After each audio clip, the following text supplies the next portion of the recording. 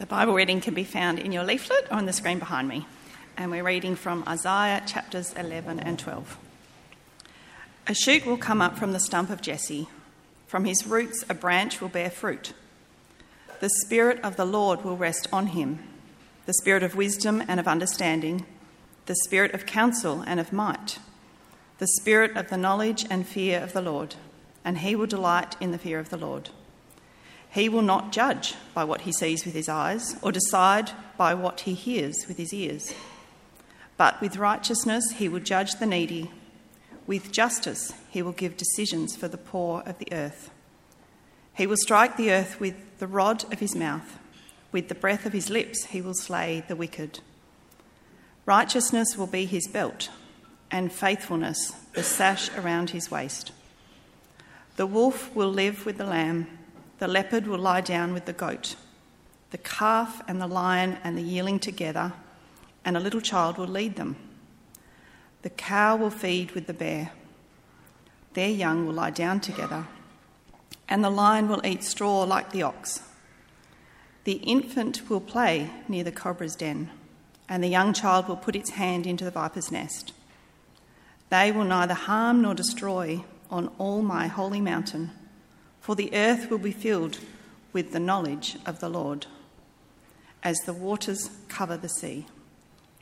In that day, the root of Jesse will stand as a banner for the peoples. The nations will rally to him, and his resting place will be glorious. In that day, the Lord will reach out his hand as a second time to reclaim the surviving remnant of his people from Assyria, from Lower Egypt, from Upper Egypt, from Cush, from Elam, from Babylonia, from Hamath, and from the islands of the Mediterranean. He will raise a banner for the nations and gather the exiles of Israel. He will assemble the scattered people of Judah from the four quarters of the earth. Ephraim's jealousy will vanish, and Judah's enemies will be destroyed. Ephraim will not be jealous of Judah, nor Judah hostile toward Ephraim. They will swoop down on the slopes of Philistia to the west. Together they will plunder the people to the east. They will subdue Edom and Moab, and the Ammonites will be subject to them. The Lord will dry up the gulf of the Egyptian sea. With a scouring wind he will sweep his hand over the Euphrates River. He will break it up into 7 streams so that anyone can cross over in sandals. There will be a highway for the remnant of his people that is left from Assyria, as there was for Israel when they came up from Egypt. In that day you will say, I will praise you, Lord. Although you are angry with me, your anger has turned away and you have comforted me. Surely God is my salvation. I will trust and not be afraid. The Lord himself is my strength and my defence. He has become my salvation. With joy you will draw water from the wells of salvation. In that day you will say, give praise to the Lord, proclaim his name. Make known among the nations what he has done, and proclaim that his name is exalted. Sing to the Lord, for he has done glorious things. Let this be known to all the world. Shout aloud and sing for joy, people of Zion, for great is the Holy One of Israel among you. Thank you, Helen. Good morning, everyone. It's great to see you. My name's Jamie, if we haven't met yet. In 1946, Viktor Frankl put out a book about living through the Nazi concentration camps. It's called Man's Search for Meaning, and in it he says, those who have a why to live can bear with almost any how. And the sudden loss of hope and courage can have a deadly effect. Humans need hope. An otherwise bleak life can have meaning with hope. An otherwise great life without it, well, it's not great. If this is your first introduction to the book of Isaiah, what a place to start. And if you've been reading along up until this point, I'm guessing you noticed a contrast. After 10 chapters of despicable human behavior and God's judgment, hope blooms. If you were one of Isaiah's first hearers, can you imagine how this news would have hit your ears? Let's try and put ourselves into the world of fear that Isaiah first spoke to. We're talking 7-8 centuries BC. God's people Israel have turned away from their loving Father, and as a result they live in a nightmarish world where the rich get richer and the weak get abused, where religion is an empty show, and the armies of the Assyrian Empire are marching towards their doorstep. They're exposed and helpless. It's a world of fear because it's a world under God's judgment. It sounds a bit like our world, doesn't it? Where there's plenty of military conflict, plenty of mass injustice, and even in our fairly peaceful neck of the woods, there's cutthroat competition and favoritism and anxiety about what I'm meant to be doing in the world. So where do we find hope? We need it. But Isaiah warns us about a couple of empty hopes, empty go-tos.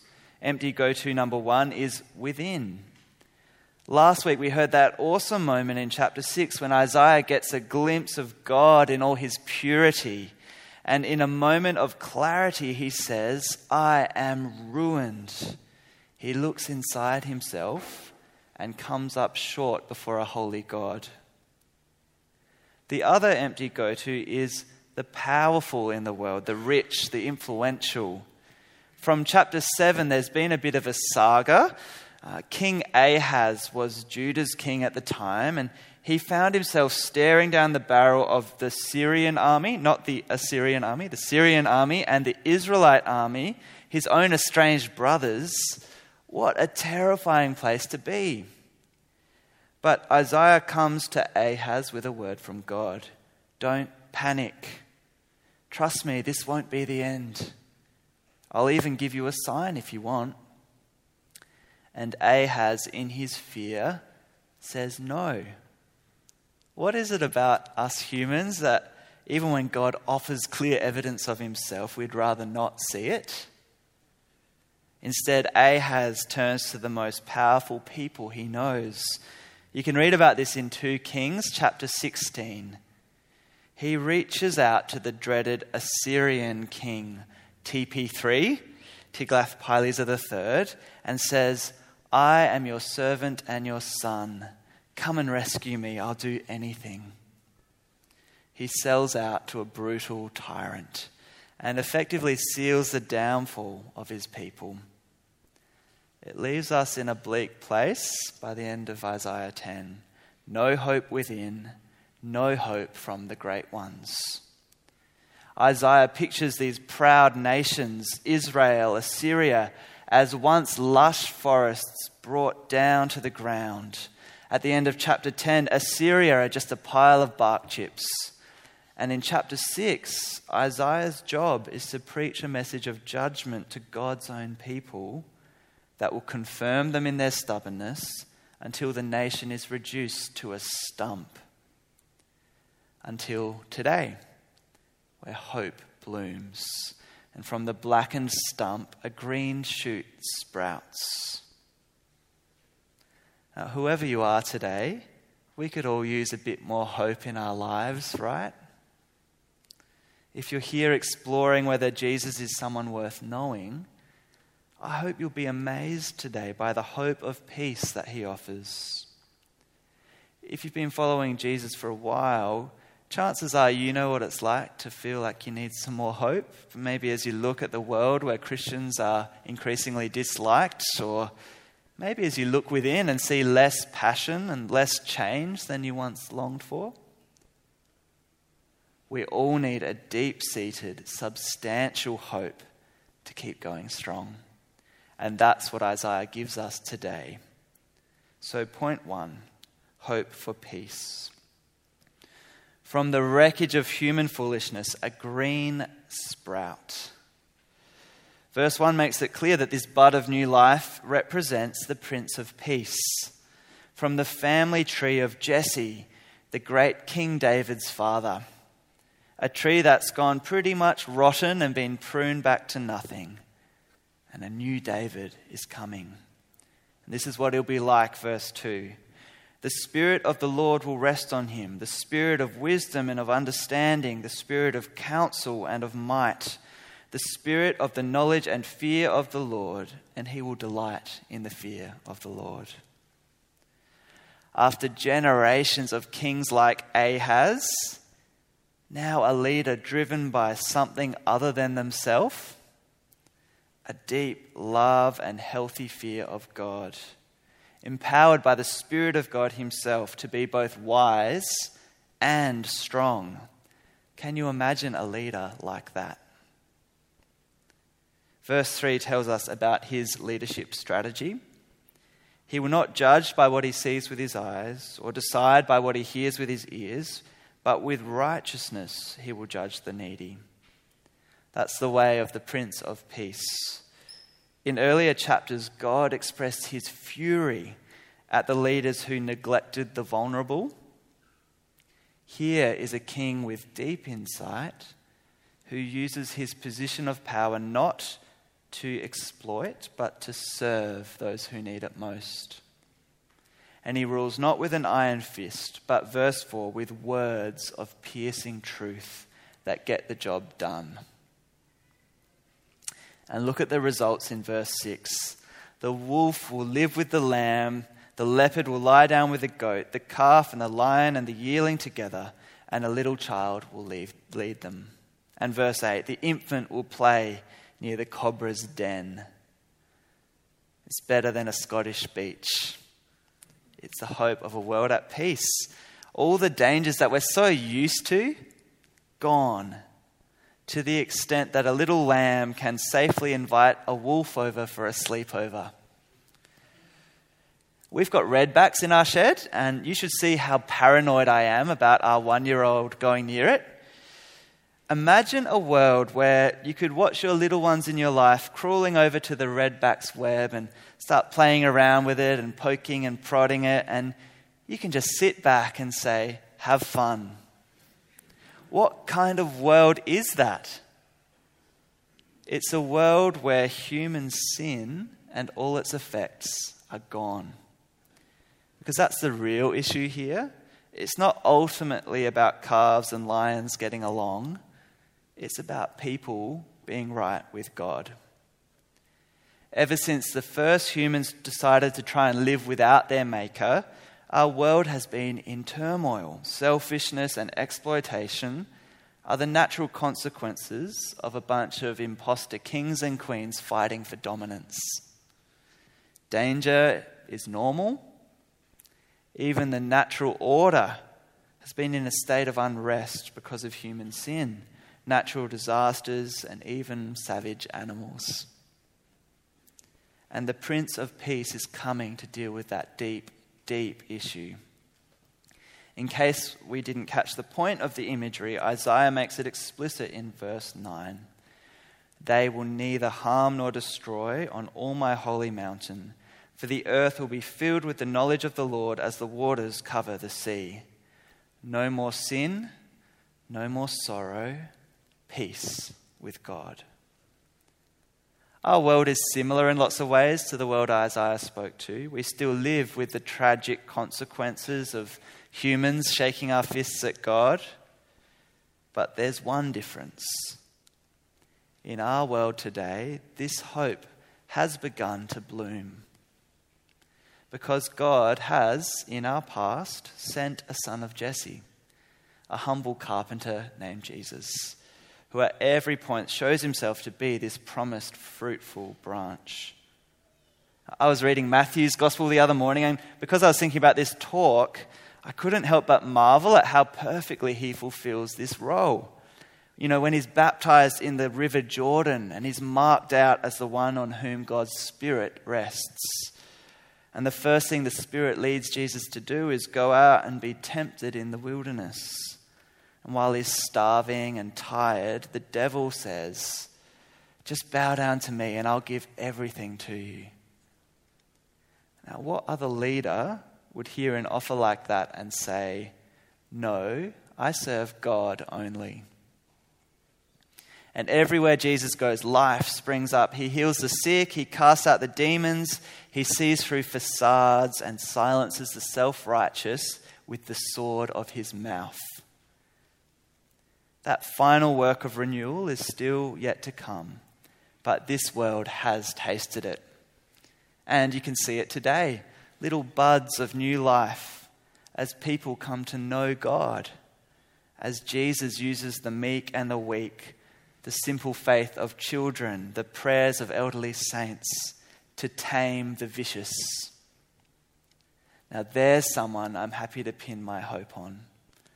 Not myself, not the popular, Jesus. And before we move on, this hope for peace does give us a couple of challenges. First is notice that it comes from outside. Isaiah 1-10 show us what human beings in and of ourselves are capable of, and it's not a pretty picture until God comes in and the Prince of Peace starts giving life to the world. So as we look for that hope, that why to keep us going, we need to look outside to Jesus and what he's done, what he's promised, and that's a relief because I don't need to drum up the resources in myself.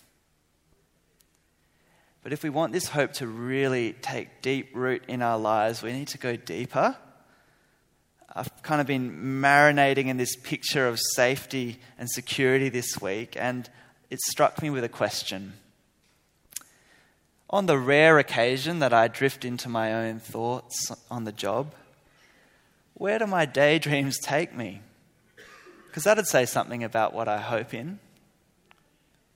And so often I reckon my daydreams are about myself. Projects I might accomplish and the recognition that might result. My prayer this week is that I might learn to daydream about this future, a world with no danger because there's no sin. Not only is it so much better, it's actually more realistic. It helps me build my hopes on something I can't mess up. In a world of fear, there is a why. Peace is coming. And point 2, there is a way home. Verses 10-16 give us a picture of a second Exodus. Centuries before, God had unforgettably brought his people Israel out of slavery in Egypt through the parted Red Sea against all the odds to be his treasured possession. And after all that, what happened? Well, the people started complaining, and then they started to drift from living for this God to wanting to be more like the other nations around them. By the time we get to Isaiah 11, the people are enslaved again to themselves, to selfish kings, and to a superpower on their doorstep. So how stunning is it that God promises to do it all again? Have a look at verse 16. There will be a highway for the remnant of his people that is left from Assyria, as there was for Israel when they came up from Egypt. The people of Israel walked out on God, and that's not okay. The judgment of exile is coming. And yet, God promises to bring a remnant back from wherever they've been scattered to. Once again, he will part the seas so his people can walk home. That's what God is like. He is our long-suffering Father who stands on the doorstep and patiently calls out, no matter how far you've strayed, come on home. The incredible thing is that God always knew that his people would stray. Let me read you some words from Deuteronomy, from Moses, not long after the first Exodus. He warns the people about the dire consequences of rejecting God and then says, when all these blessings and curses that I've set before you come on you, and you take them to heart wherever the Lord your God disperses you among the nations, Then the Lord your God will restore your fortunes and have compassion on you and gather you again from all the nations where he scattered you. God knows our hearts. He knows how quick we are to look for life in anything but him. And he will stop at nothing to bring us back. He's a God of more than second chances. And again, the root of Jesse is central. In verse 10, he's the beacon, not just for the scattered Israelites, but for people of all nations to come home to God. And so Jesus came first for the Jews, and then when people from other nations started looking for him, he announced that his greatest hour had come. He says in John 12 that when he's lifted up on the cross, I will draw all people to myself. No matter who you are, no matter what you've been living for, Jesus offers you beautiful, undeserved, substantial hope. How can we be sure, though, after everything God has said in Isaiah about that right fury towards how we've treated him? You'll be glad to know that God doesn't turn a blind eye for his favourites. And the rest of Isaiah has plenty to say about how a just and holy God makes it possible for sinners to live with him. He hints at it there in verse 11 with that word, reclaim. When God reclaims us, he pays the cost for our ticket home. And that cost was paid in Jesus' greatest hour with his blood.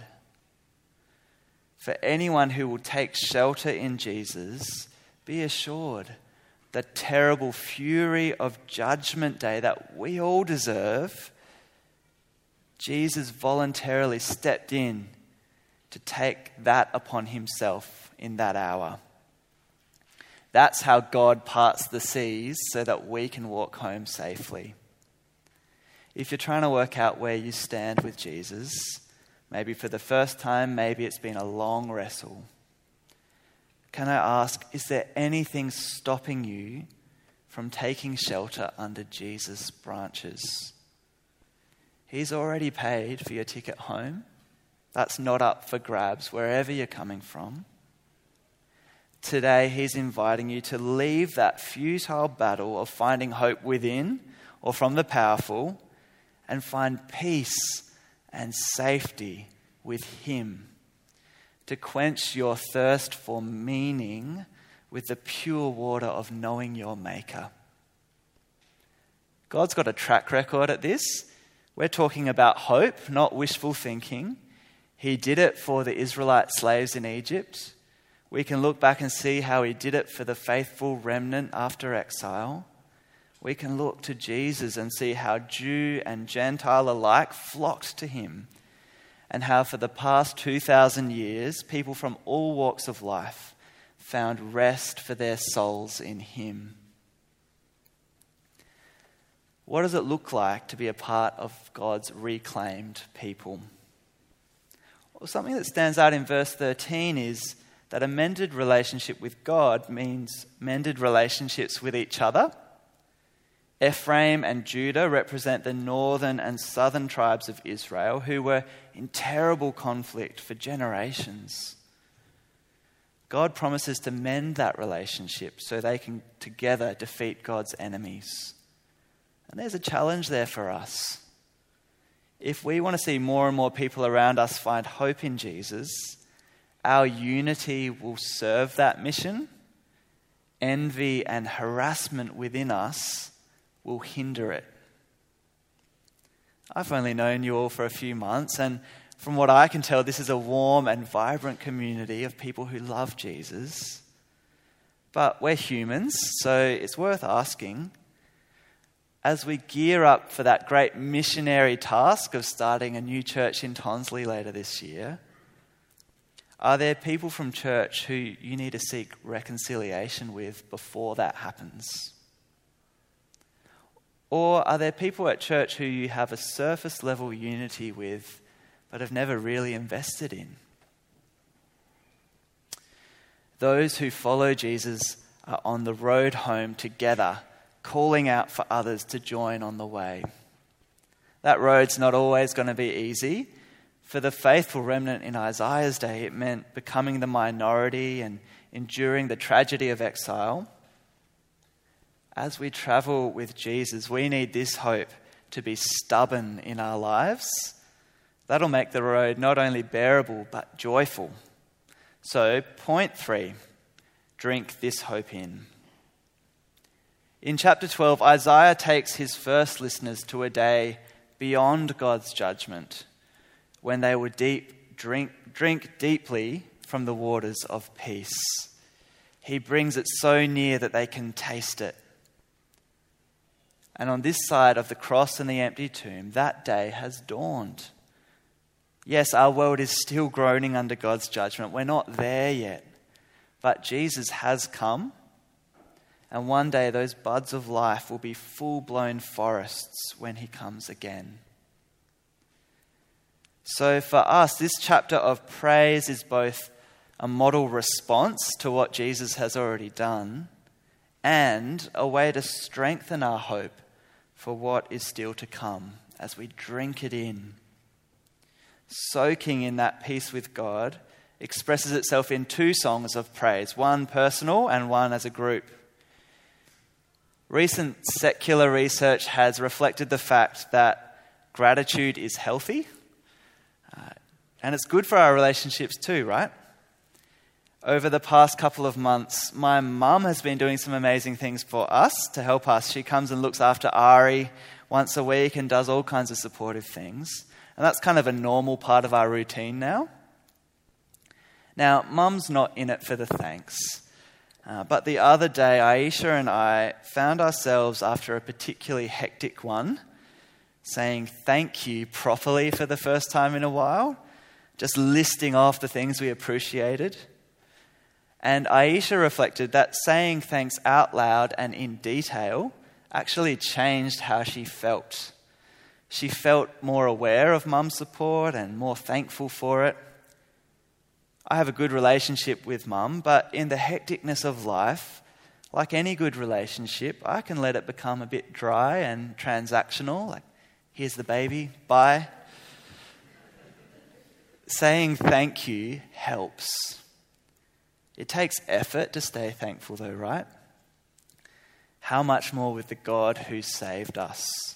When life's busy and there's plenty to worry about, these songs in Isaiah 12 are a gift to help our hearts stay warm. Listen to the personal song of thanks in verse 1. I will praise you, Lord. Although you were angry with me, your anger has turned away and you have comforted me.